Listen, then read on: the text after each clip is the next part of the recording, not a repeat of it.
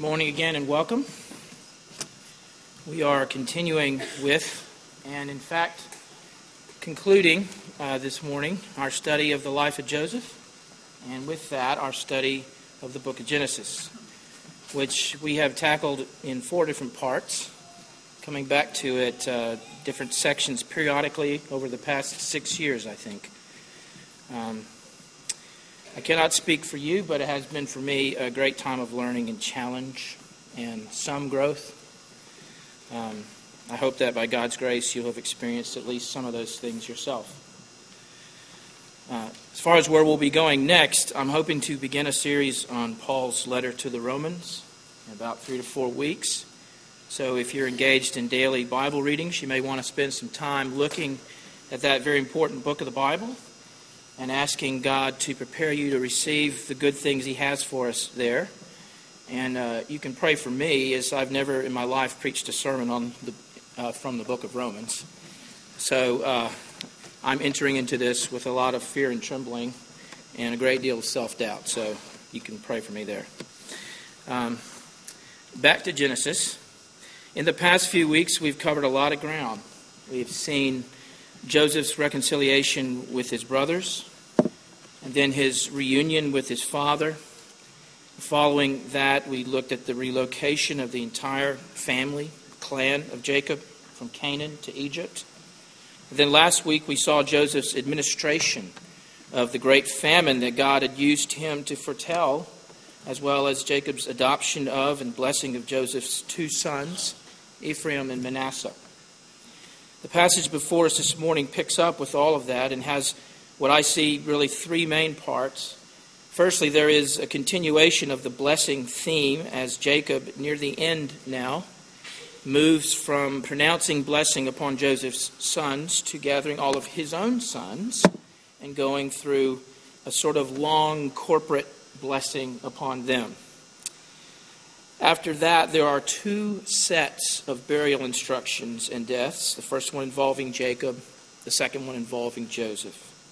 Sandwiched in the midst of this second set of events, there is one last brief exchange between Joseph and his brothers that wraps up the account of Joseph and at the same time puts in place, I think, the necessary theological perspective for reading and making sense of what is about to happen next in the book of Exodus.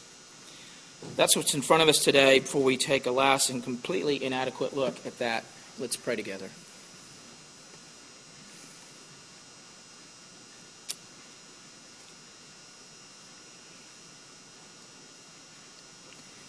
Father, please use this time for your good in the lives of your people. Please apply these truths to us as only you can do. We thank you for your Holy Spirit, who is the teacher always. And we pray for that effective work that will make us more like you, more like your Son. And we pray in Jesus' name, amen. Now, while the record of Jacob's blessing upon his sons is fairly extensive, you might note in the church bulletin today that we don't actually have the whole passage from 49:1 through. It was too long, but also I'm not going to spend a great deal of time on this first part. The reason for that is simply the fact that a lot of what's written in this first section is fairly cryptic. It's got a lot of references that are obscure at best, and which I have no doubt made a lot of sense to Jacob and his sons at the time, but they are quite difficult for us to make heads or tails of from where we stand today. But there are some things in there worth noting. Not all of it's impossible to understand. For instance, what Jacob says about Reuben. And by Reuben, the passage has in view ultimately Reuben's descendants at some distant point in the future. But what Jacob says in Genesis 49, 3-4 about Reuben seems clear enough for the most part, after acknowledging several things that were true about Reuben as his firstborn, and which should have resulted and actually would have resulted in he and his descendants receiving the special blessing reserved for the firstborn. Jacob goes on to explain why he didn't receive that blessing, because he had defiled his father's marriage bed. Now, if you were with us when we studied about that in the Life and Times of Jacob, previous series, a little while ago now, you might remember this. You might remember how at one point Reuben slept with one of his father's servant wives, Bilhah, I think, probably as an attempt to assert his position as eldest, that is, to stake his claim, so to speak, as heir apparent. Whatever he was thinking, though, if he was thinking at all, it was wrong, it was stupid, it was hurtful. It was all those things. And if you're with us for that series, you may remember how, at the time, Jacob said and did nothing in response to Reuben's actions, even though he knew about it. Well, Jacob maintained his silence on that issue for many, many years, apparently. Indeed, it is not until just now, during the last few moments of his life, where Jacob finally reveals to Reuben that he did, in fact, know what had happened and had known about it all along. At the same time, he here reveals what the consequences of that were for Reuben. That is, his birthright had been forfeited, and as we saw last week, transferred to Joseph's sons.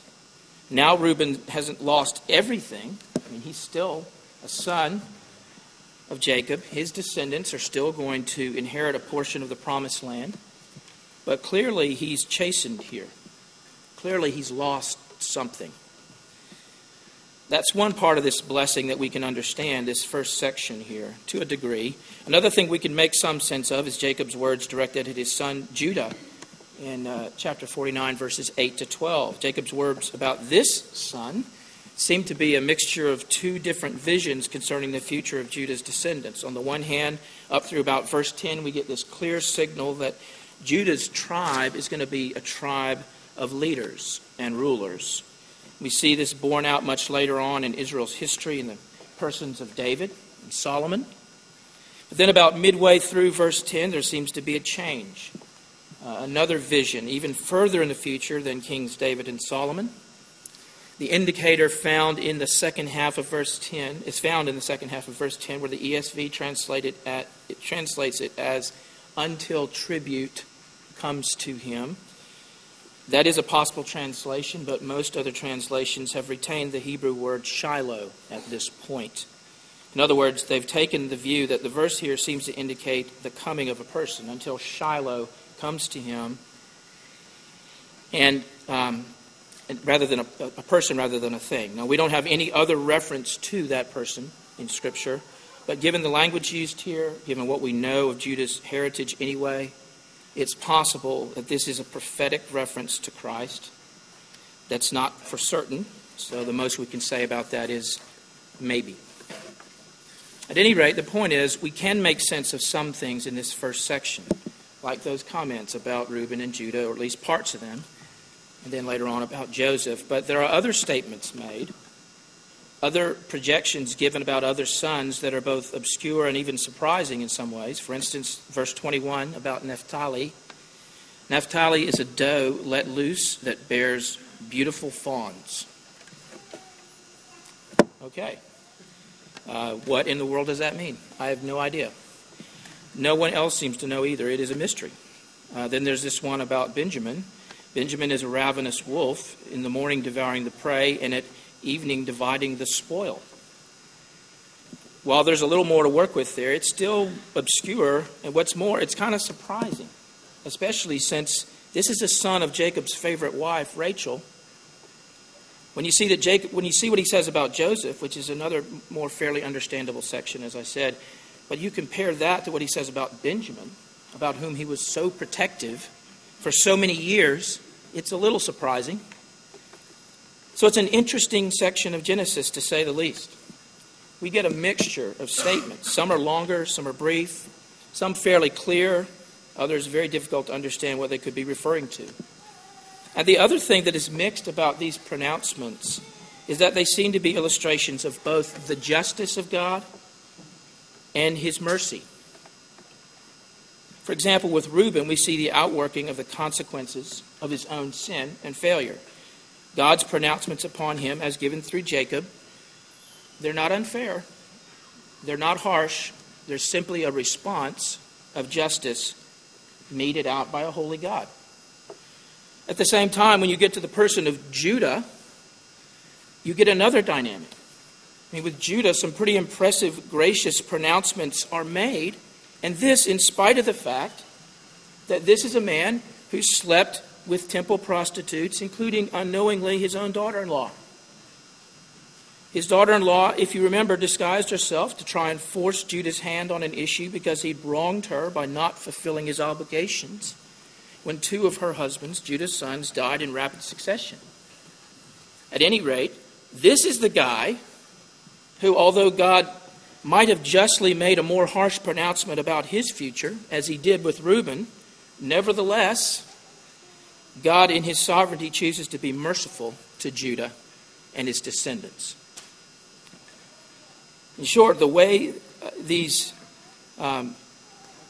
pronouncements work out, these blessings, it reveals, I think, the sovereignty of God in a pretty clear way. A God who reveals some things, but not everything.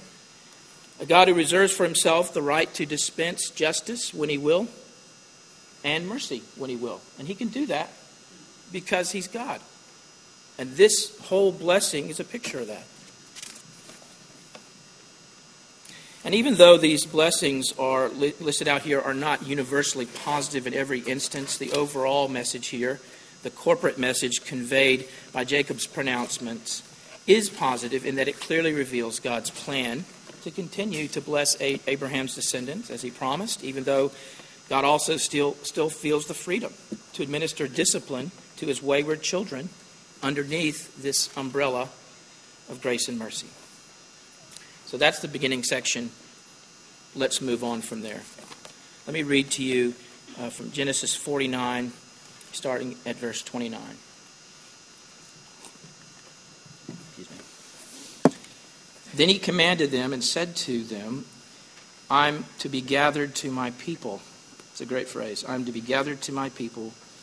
Bury me with my fathers in the cave that is in the field of Ephron the Hittite, in the cave that is in the field of Machpelah, to the east of Mamre, in the land of Canaan, which Abraham bought with the field from Ephron the Hittite to possess as a burying place. There they buried Abraham and Sarah, his wife. There they buried Isaac and Rebekah, his wife. And there I buried Leah. The field and the cave that is in it were bought from the Hittites. When Jacob finished commanding his sons, he drew up his feet into the bed and breathed his last, and was gathered to his people. Then Joseph fell on his father's face, and he wept over him and kissed him. Joseph commanded his servants, the physicians, to embalm his father. So the physicians embalmed Israel. 40 days were required for it, for that is how many are required for embalming. And the Egyptians wept for him 70 days. And when the days of weeping for him were past, Joseph spoke to the household of Pharaoh, saying, If now I have found favor in your eyes, please speak in the ears of Pharaoh, saying, My father made me swear, saying, I am about to die in my tomb that I hewed out for myself in the land of Canaan. There shall you bury me. Now therefore let me please go up and bury my father, then I'll return. And Pharaoh answered, Go up and bury your father as he made you swear. So Joseph went up to bury his father. With him went up all the servants of Pharaoh, the elders of his household, all the elders of the land of Egypt, as well as the household of Joseph, his brothers and his father's household. Only their children, their flocks, and their herds were left in the land of Goshen. And there went up with him both chariots and horsemen. It was a very great company. When they came to the threshing floor of Atad, which is beyond the Jordan, they lamented there with a very great and grievous lamentation, and he made a mourning for his father 7 days. When the inhabitants of the land, the Canaanites, saw the mourning on the threshing floor of Atad, they said, This is a grievous mourning by the Egyptians, and therefore the place was named Abel Mizraim. It is beyond the Jordan. Thus his sons did for him as he had commanded them, for his sons carried him to the land of Canaan and buried him in the cave of the field at Machpelah to the east of Mamre, which Abraham bought with the field from Ephron the Hittite to possess as a burying place.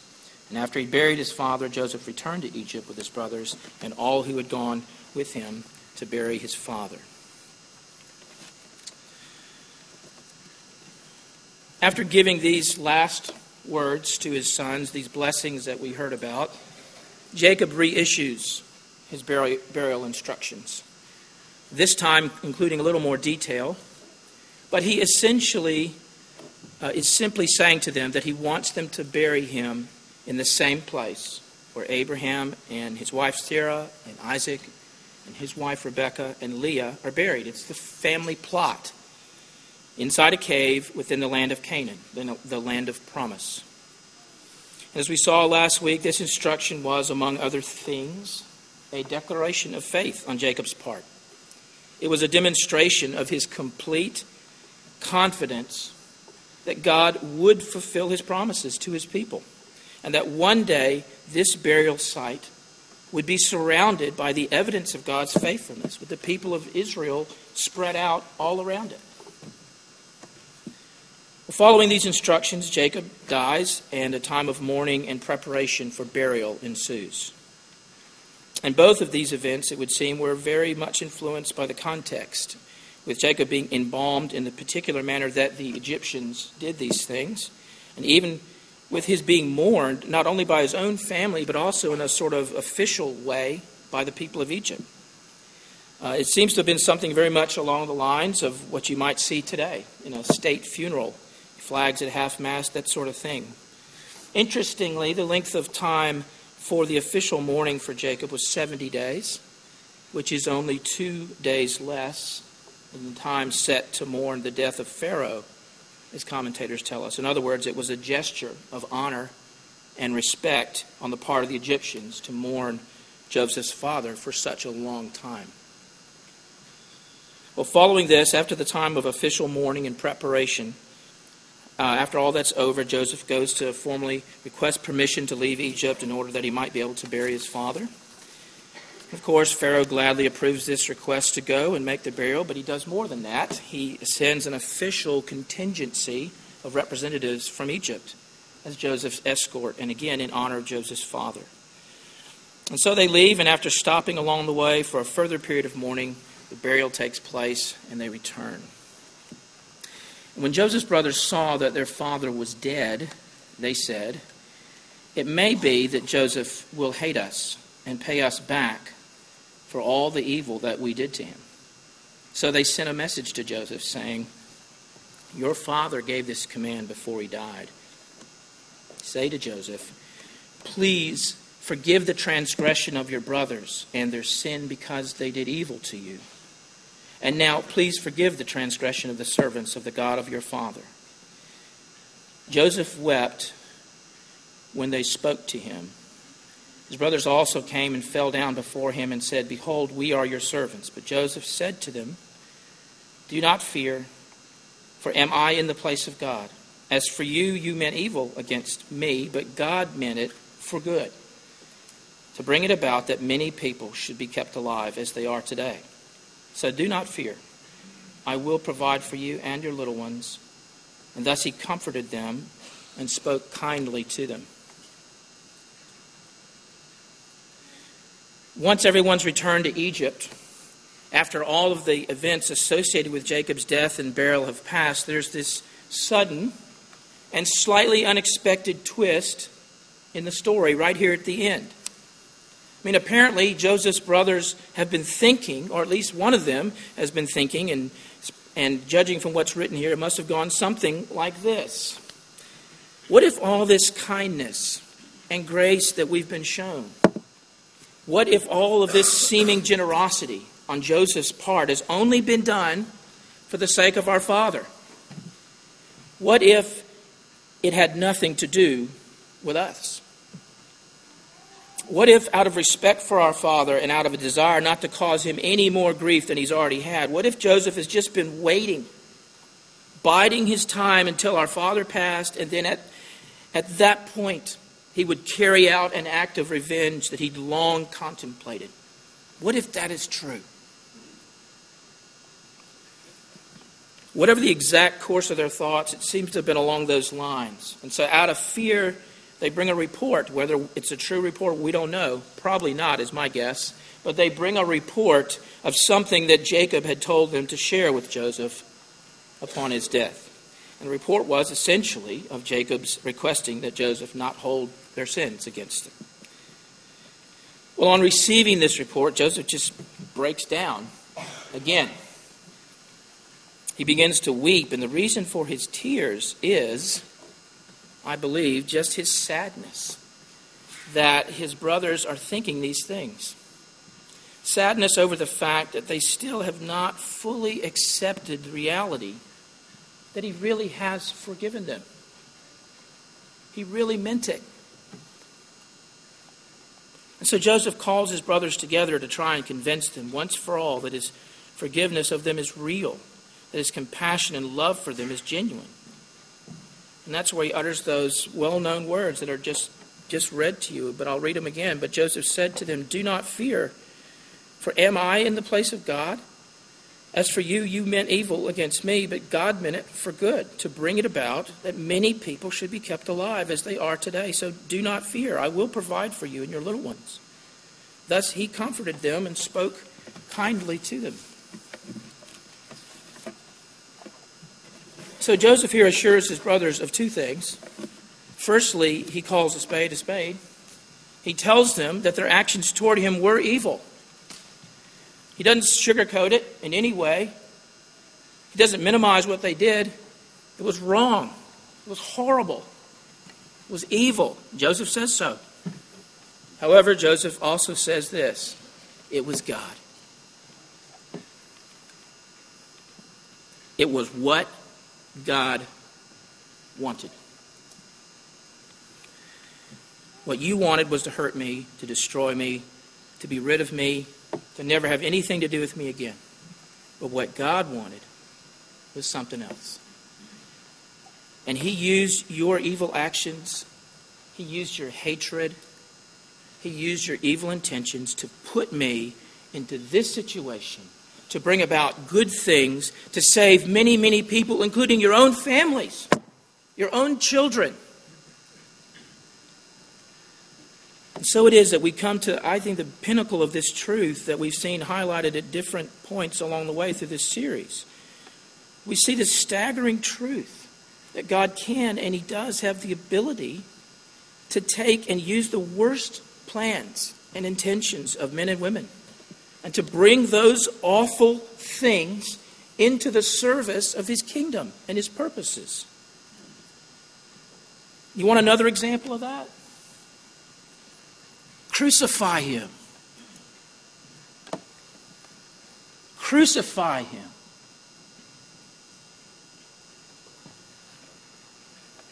Give us Barabbas. Let him go. But Jesus, kill him.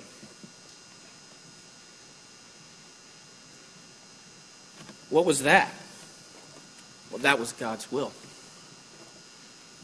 It was God working just as he did through Joseph's brothers, using the evil intentions of people to put his son, his only son, on a cross so that he could die for sins he did not commit, and all in order that he might secure on that cross complete and permanent forgiveness for the very people that put him there. You might be thinking, that's crazy. It's not crazy. It's God. It is God doing what only he can do. Creating a masterpiece out of an absolute mess. And just so you know, he's not through yet. Not finished yet.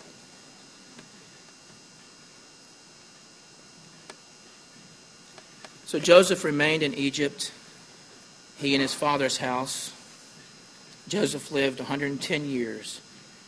And Joseph saw Ephraim's children of the third generation. The children also of Machir, the son of Manasseh, were counted as Joseph's own. And Joseph said to his brothers, I am about to die, but God will visit you and bring you up out of this land to the land that he swore to Abraham, to Isaac, and to Jacob. And Joseph made the sons of Israel swear, saying, God will surely visit you, and you shall carry my bones from here.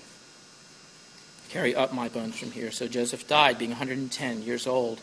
They embalmed him, and he was put in a coffin in Egypt. Joseph, like his father, lived to a good old age, not quite as long, but a good old age. He had the privilege of seeing his great-grandchildren grow up. When he neared the time of his own departure, he too, like Jacob, had issued some specific instructions regarding his own death and burial.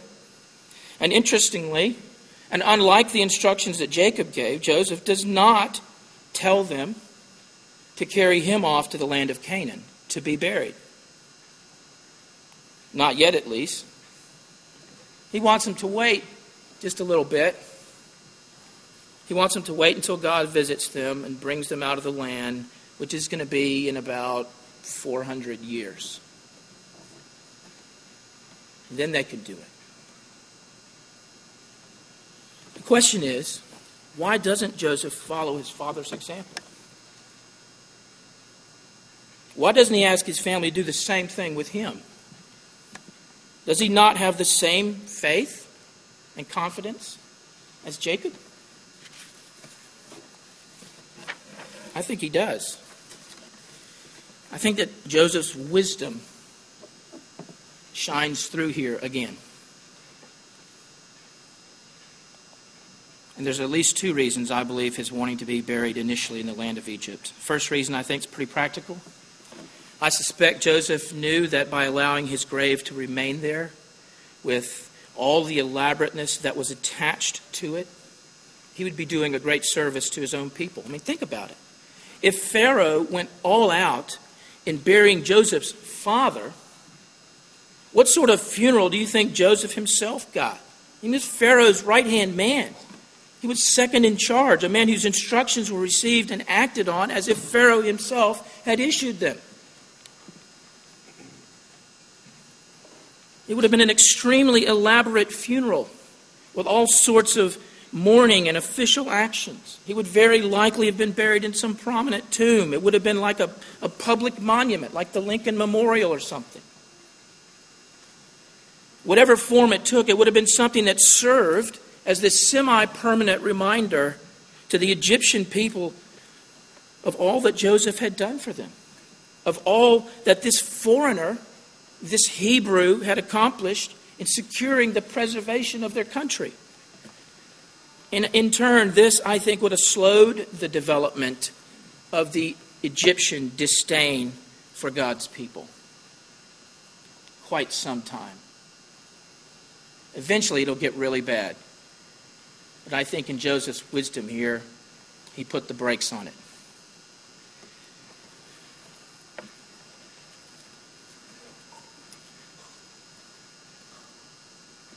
When you read the book of Exodus, it becomes clear that after a while, the Egyptians really did hate the Hebrew people.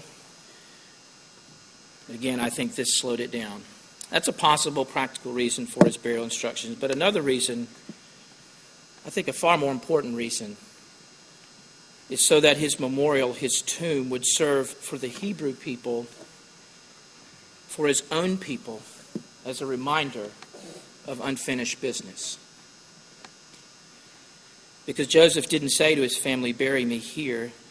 He told them, God will surely visit you, and you shall carry up my bones from here. It's as if he was saying, that thing we did with my father, Jacob, that trip to the promised land, that was a dress rehearsal. It's a dress rehearsal. You know, it's still the case, usually out in more rural areas, but it's still the case that there are many country churches that have right next to them a graveyard, a cemetery. And I've driven past many of these over the years. And I used to think, for most of my life, as I drove past them, or stopped to visit, or occasionally preached at some of these churches, but I used to think to myself, well, that's a cheery sight, isn't it? That's something to look at every time you walk out the church door.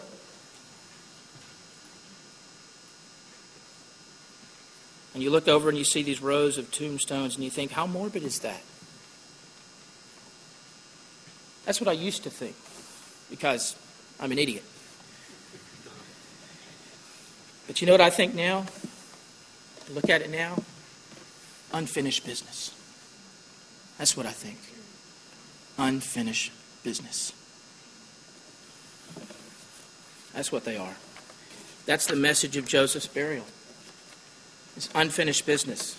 That's still the message of every believer's burial. Everyone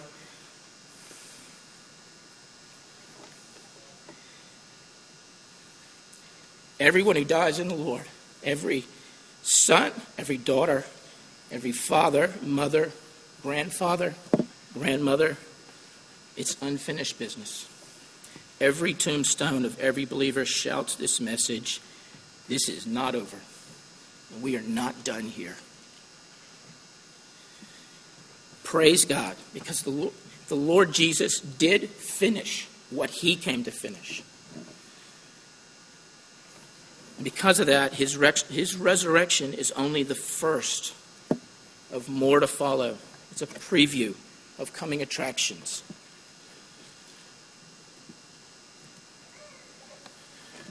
I'll leave you with these words from 1 Thessalonians. But we do not want you to be uninformed, brothers, about those who are asleep, that you may not grieve as others do who have no hope. For since we believe that Jesus died and rose again, even so, through Jesus, God will bring with him those who have fallen asleep. For this we declare to you by a word from the Lord, that we who are alive, who are left until the coming of the Lord, will not precede those who've fallen asleep. For the Lord himself will descend from heaven with a cry of command and the voice of an archangel, with the sound of the trumpet of God, and the dead in Christ will rise first. Then we who are alive, who are left, will be caught up together with them in the clouds to meet the Lord in the air. So we will always be with the Lord. Therefore, encourage one another with these words. Let's pray.